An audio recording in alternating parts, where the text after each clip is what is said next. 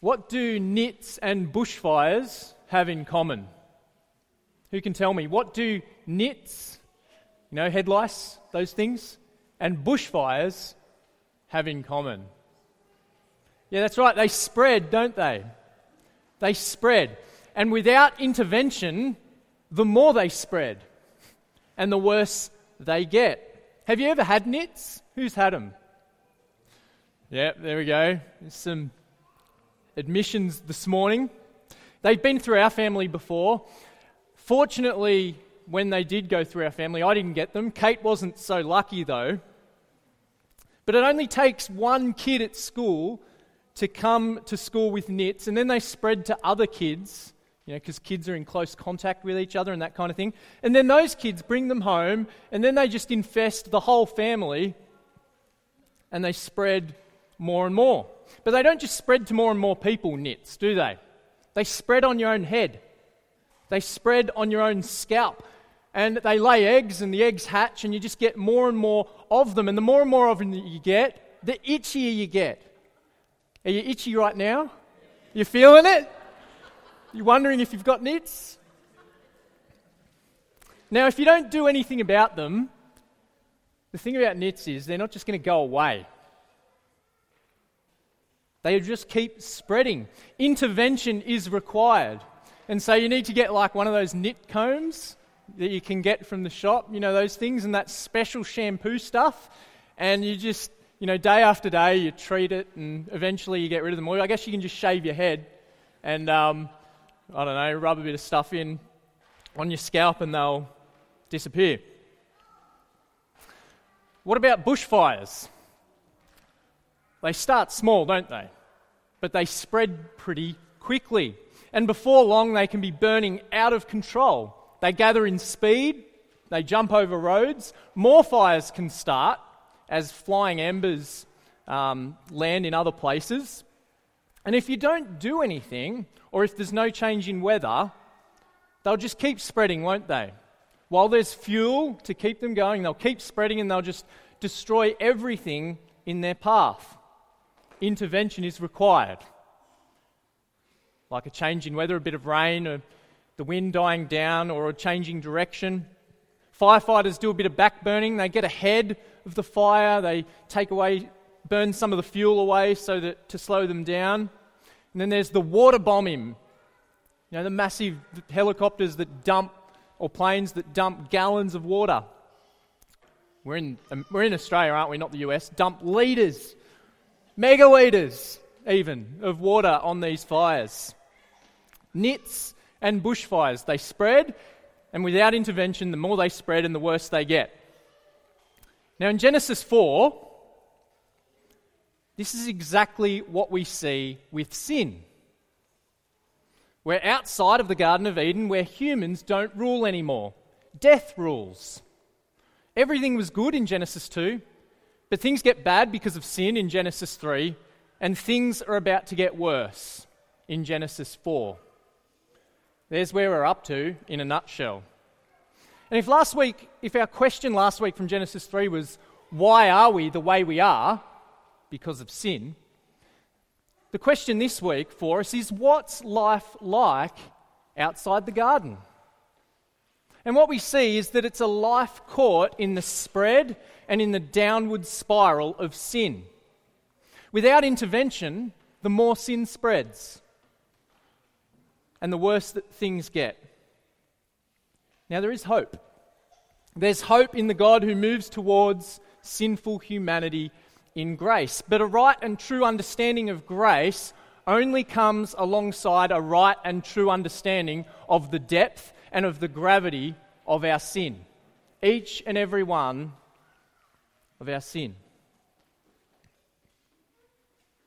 Well, in the first few sentences of life outside the garden, with Cain and Abel, we're looking at verse 1 to 16, everything seems to be going okay. Adam and Eve aren't dead. That's a good start. We should expect them to be, perhaps, given what's happened in Genesis 3 and the judgment that God's handed down. But they're not dead. And God's been gracious to them, and He's given them children. there's fruitfulness. And their two sons, Cain and Abel, they're doing their work.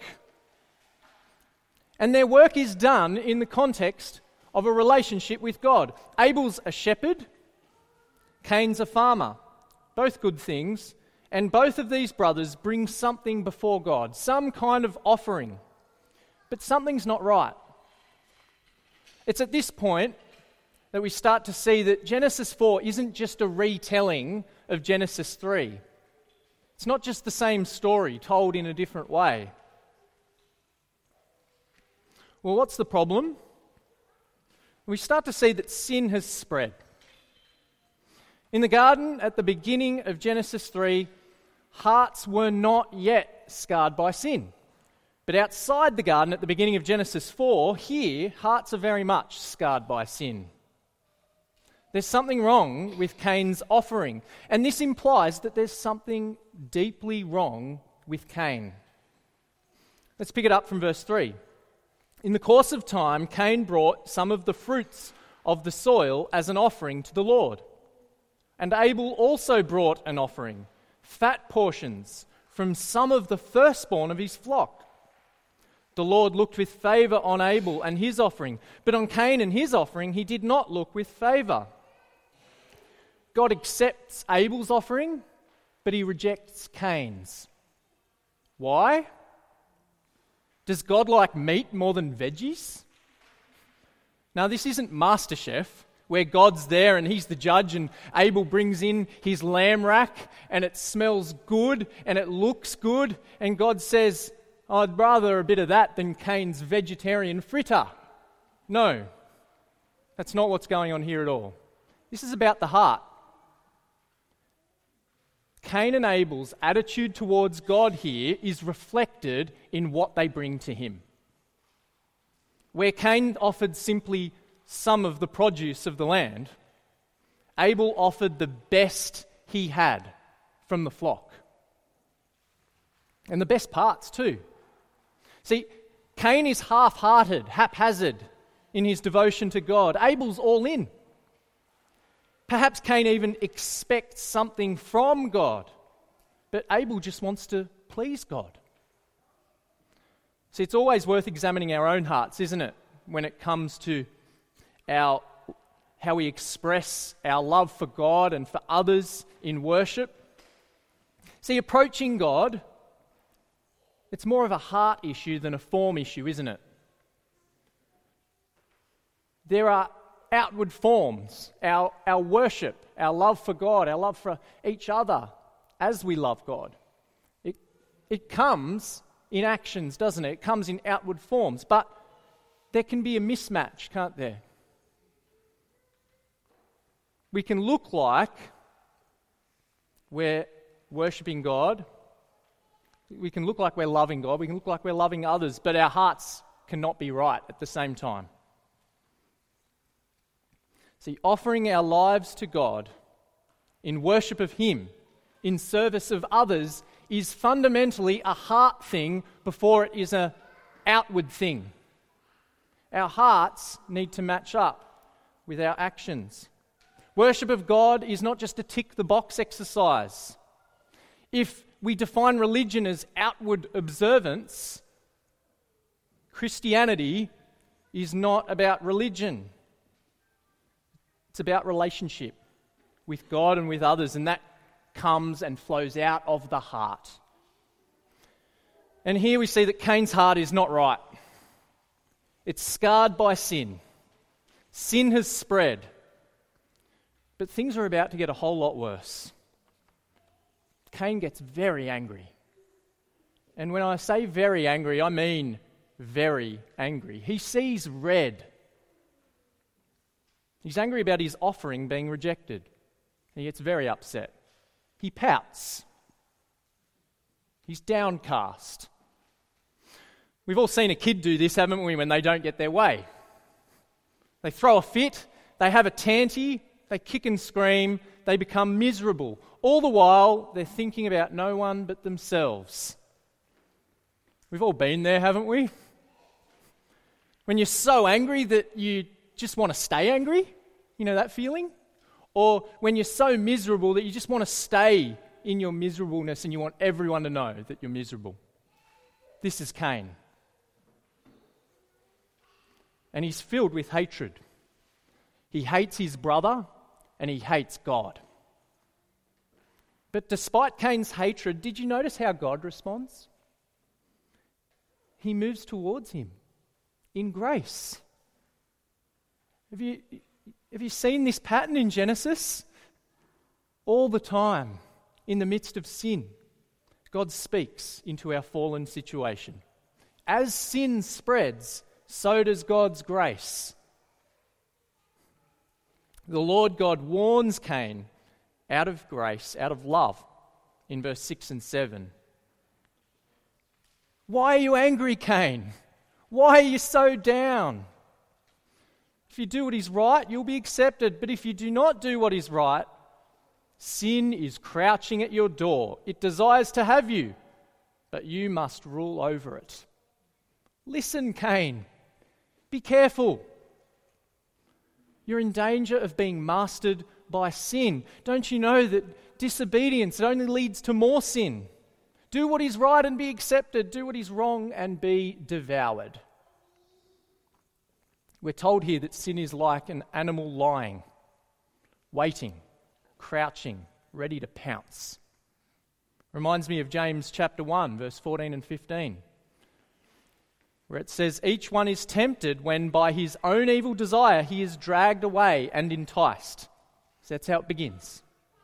Then, after desire is conceived, it gives birth to sin.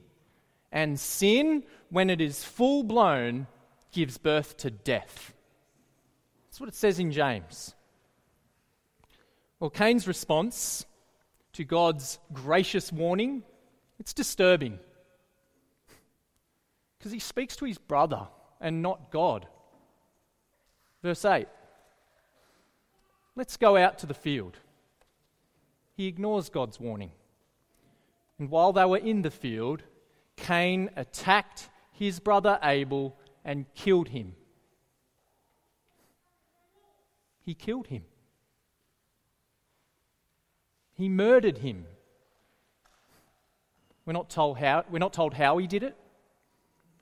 But why did he do it? Was he jealous of his brother? Well, yeah. Did he hate him? Yes. But ultimately, Cain's issue was with God. Cain murders his brother because he hates God. He can't kill God, so he kills his brother. This act of violence, the murder of a brother, it's horrific, isn't it? It's just plain evil. But isn't this our world? This isn't just an evil of the past. This is our world. This is life outside the garden for us. Violence is part of our story, and it has been from the beginning. And it's something that we're all impacted by. And I want to highlight 3 ways that we're impacted by violence. Number 1, we fear violence. Walking home in the dark past a group of drunk young blokes scares us. The threat of terrorist attacks might scare us.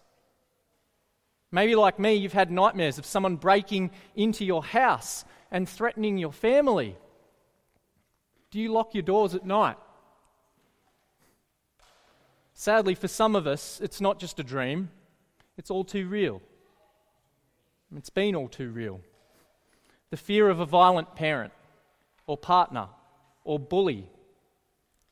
Violence that I've come to understand is far more broad and comes in far more many forms than just physical.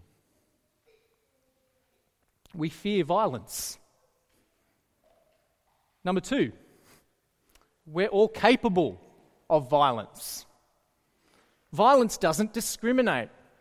As we look around the world, it should teach us that violence is universal. It is not exclusive to class, to culture, to gender, or to age, or anything else, any other markers of identity. We've all had violent thoughts. We've all been fiercely angry with our parents. with a crying or a disobedient child, on the sporting field. It might not have spilled over into violence, but if we're real with ourselves, we know the urge is there, don't we? We know the urge is there. If you've ever slammed a door, kicked a wall, thrown an object across the room, screamed at someone, thrown your pads and your gloves and your bat when you get out, sworn at an umpire, you're capable of violence. And if you're capable of violence, you're capable of killing someone. It's the second thing. We're capable of violence. The third way that we're impacted by violence is I think we can become desensitized to it. See, newsreaders don't cry when they read about mass violence every night, do they? We don't bat an eyelid at another report of violence. You know, the first time you hear about someone getting king hit and murdered, it shocks you. But the fifth time, it just becomes normal. Not only that, though, we've turned violence into entertainment. UFC. You know, where you just punch and... I reckon it's sport, or it's violence just dressed up as sport, UFC. It's just like, you know, just punching. There's a few controls, but punching and kicking and breaking and video games. We've turned violence into entertainment. Some of us, more than others, have become desensitized to violence. And if that's the case, I reckon the impact of what Cain does to Abel in that field might be a bit lost on us. We might not feel the weight of it. But listen to this. The first person to die in the Bible was murdered by his own brother.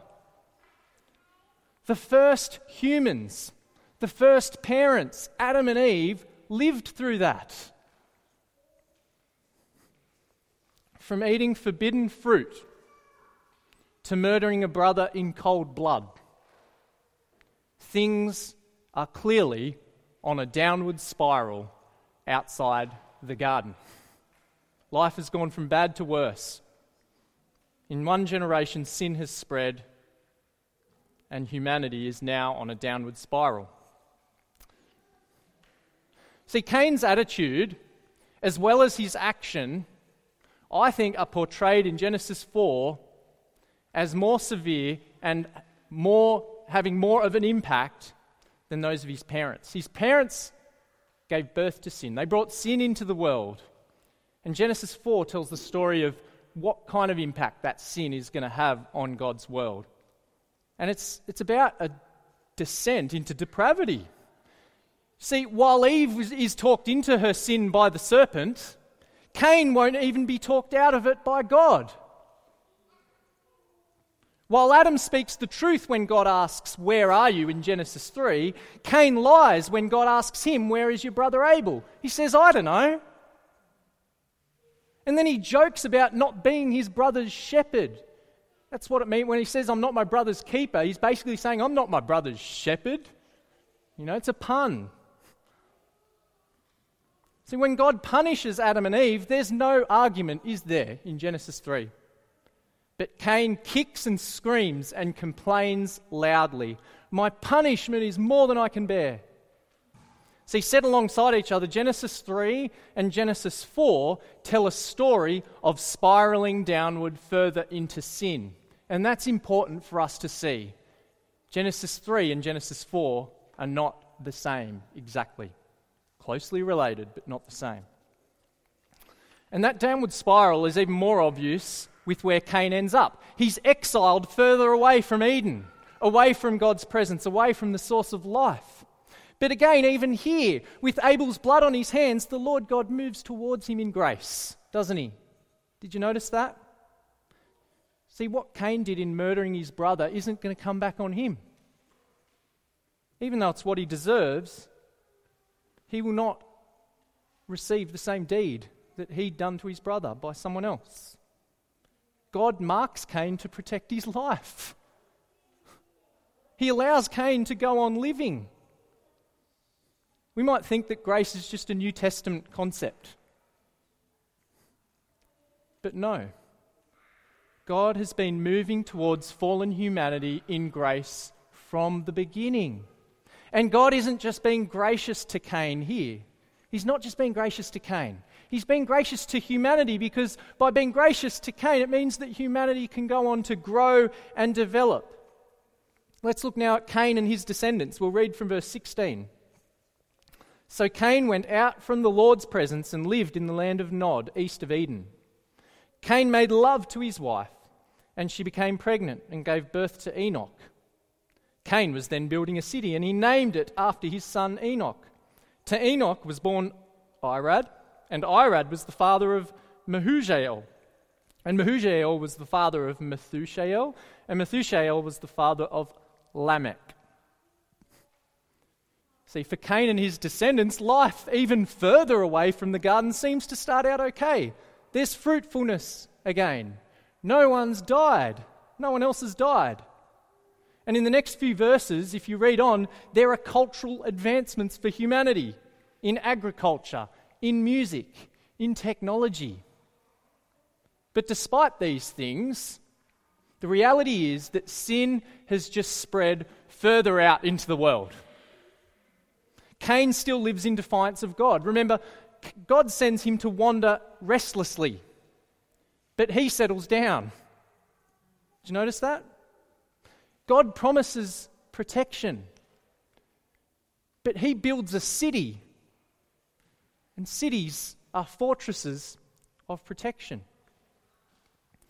But again, this isn't just a rerun of Genesis 3. The point here is that sin gets worse. The downward spiral continues with Cain's descendants. Along comes Lamech. He's the first bigamist, and with him the violence of Cain steps up even more.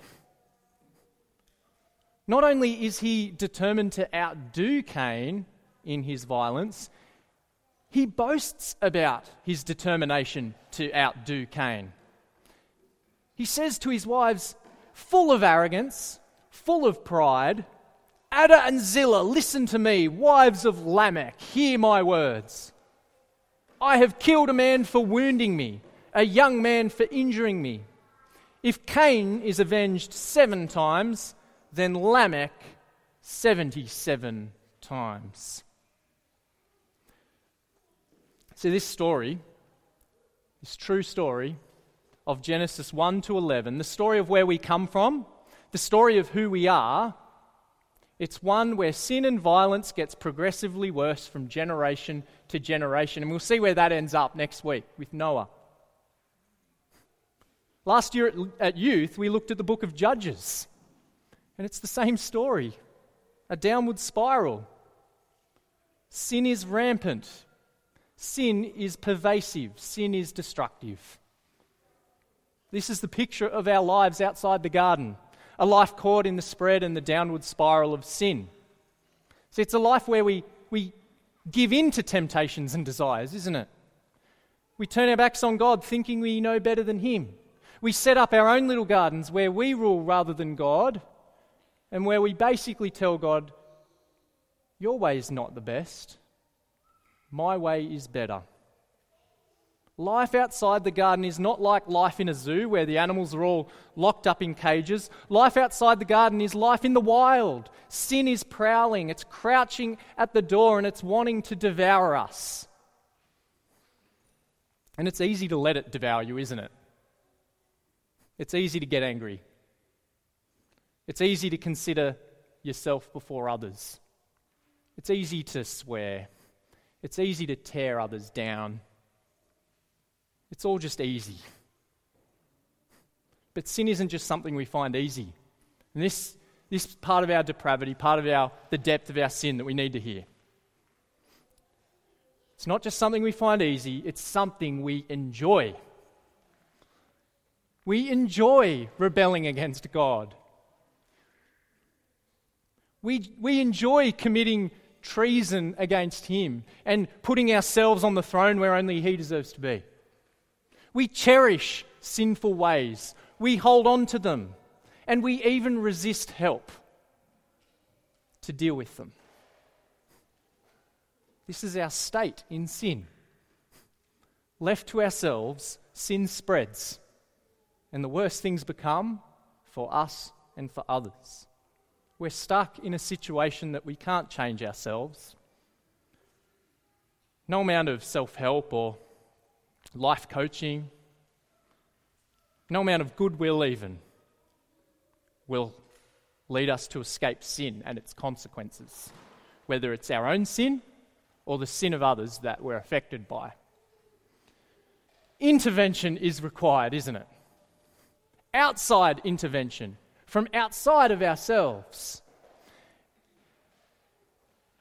From the God who we keep seeing in Genesis moves towards sinful humanity in grace. You might have noticed that we skipped over something in the story. And it's the bit that I keep being drawn to, that I keep seeing as I read this chapter. It's the blood that cries out in verse 10. The blood that cries out. What do we hear from Abel? Nothing. And isn't that always the case with the victim? The victim remains silent. Abel doesn't get a word out in Scripture. He never gets to speak a word. But what Abel does speak is louder than words. God says to Cain, listen.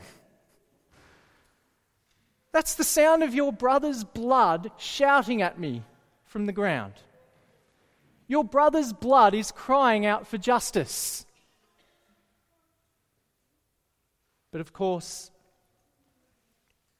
what we've seen in the God who keeps moving towards humanity in grace, we've seen that in how he moves towards Cain, is that God's concern for the victim is matched only by his concern for the sinner. God's concern for the victim is matched only by his concern for the sinner. God's commitment to justice is matched only by his commitment to grace. And his justice and his grace come together in Jesus. He was murdered like Abel. He was the victim like Abel.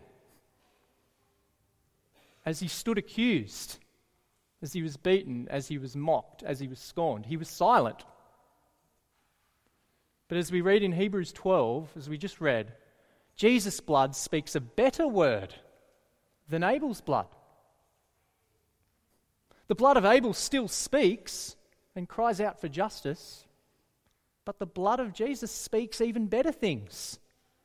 Abel's blood cries out for justice, Jesus' blood cries out justified. Abel's blood cries out for vengeance.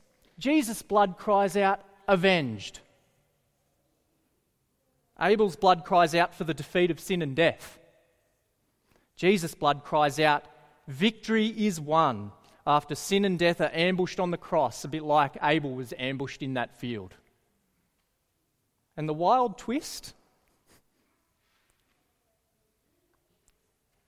we're not just victims of sin. See, the wild twist is that Abel's blood cries out against us, but Jesus' blood cries out for us, removing our guilt, removing our condemnation, setting us on the path to life where the cycle and the downward spiral of sin is arrested and where we can live new lives for Jesus and for God. Jesus' blood undoes all of our sin and rescues us from it. What is life like outside the garden? Well, we've seen in Genesis 4 that without intervention, it's caught in the spread and the downward spiral of sin. But the better question is this: since we are outside the garden, what hope do we have? Genesis 4 points us to the one and only God who, despite our sin, and because of our sin even, moves towards us in grace. Where sin increases, so does his grace. And this is great news. Great news. Because it means that it's now possible. It's now possible to live a life where sin in us starts to die as we put it to death and as we live new lives for Christ.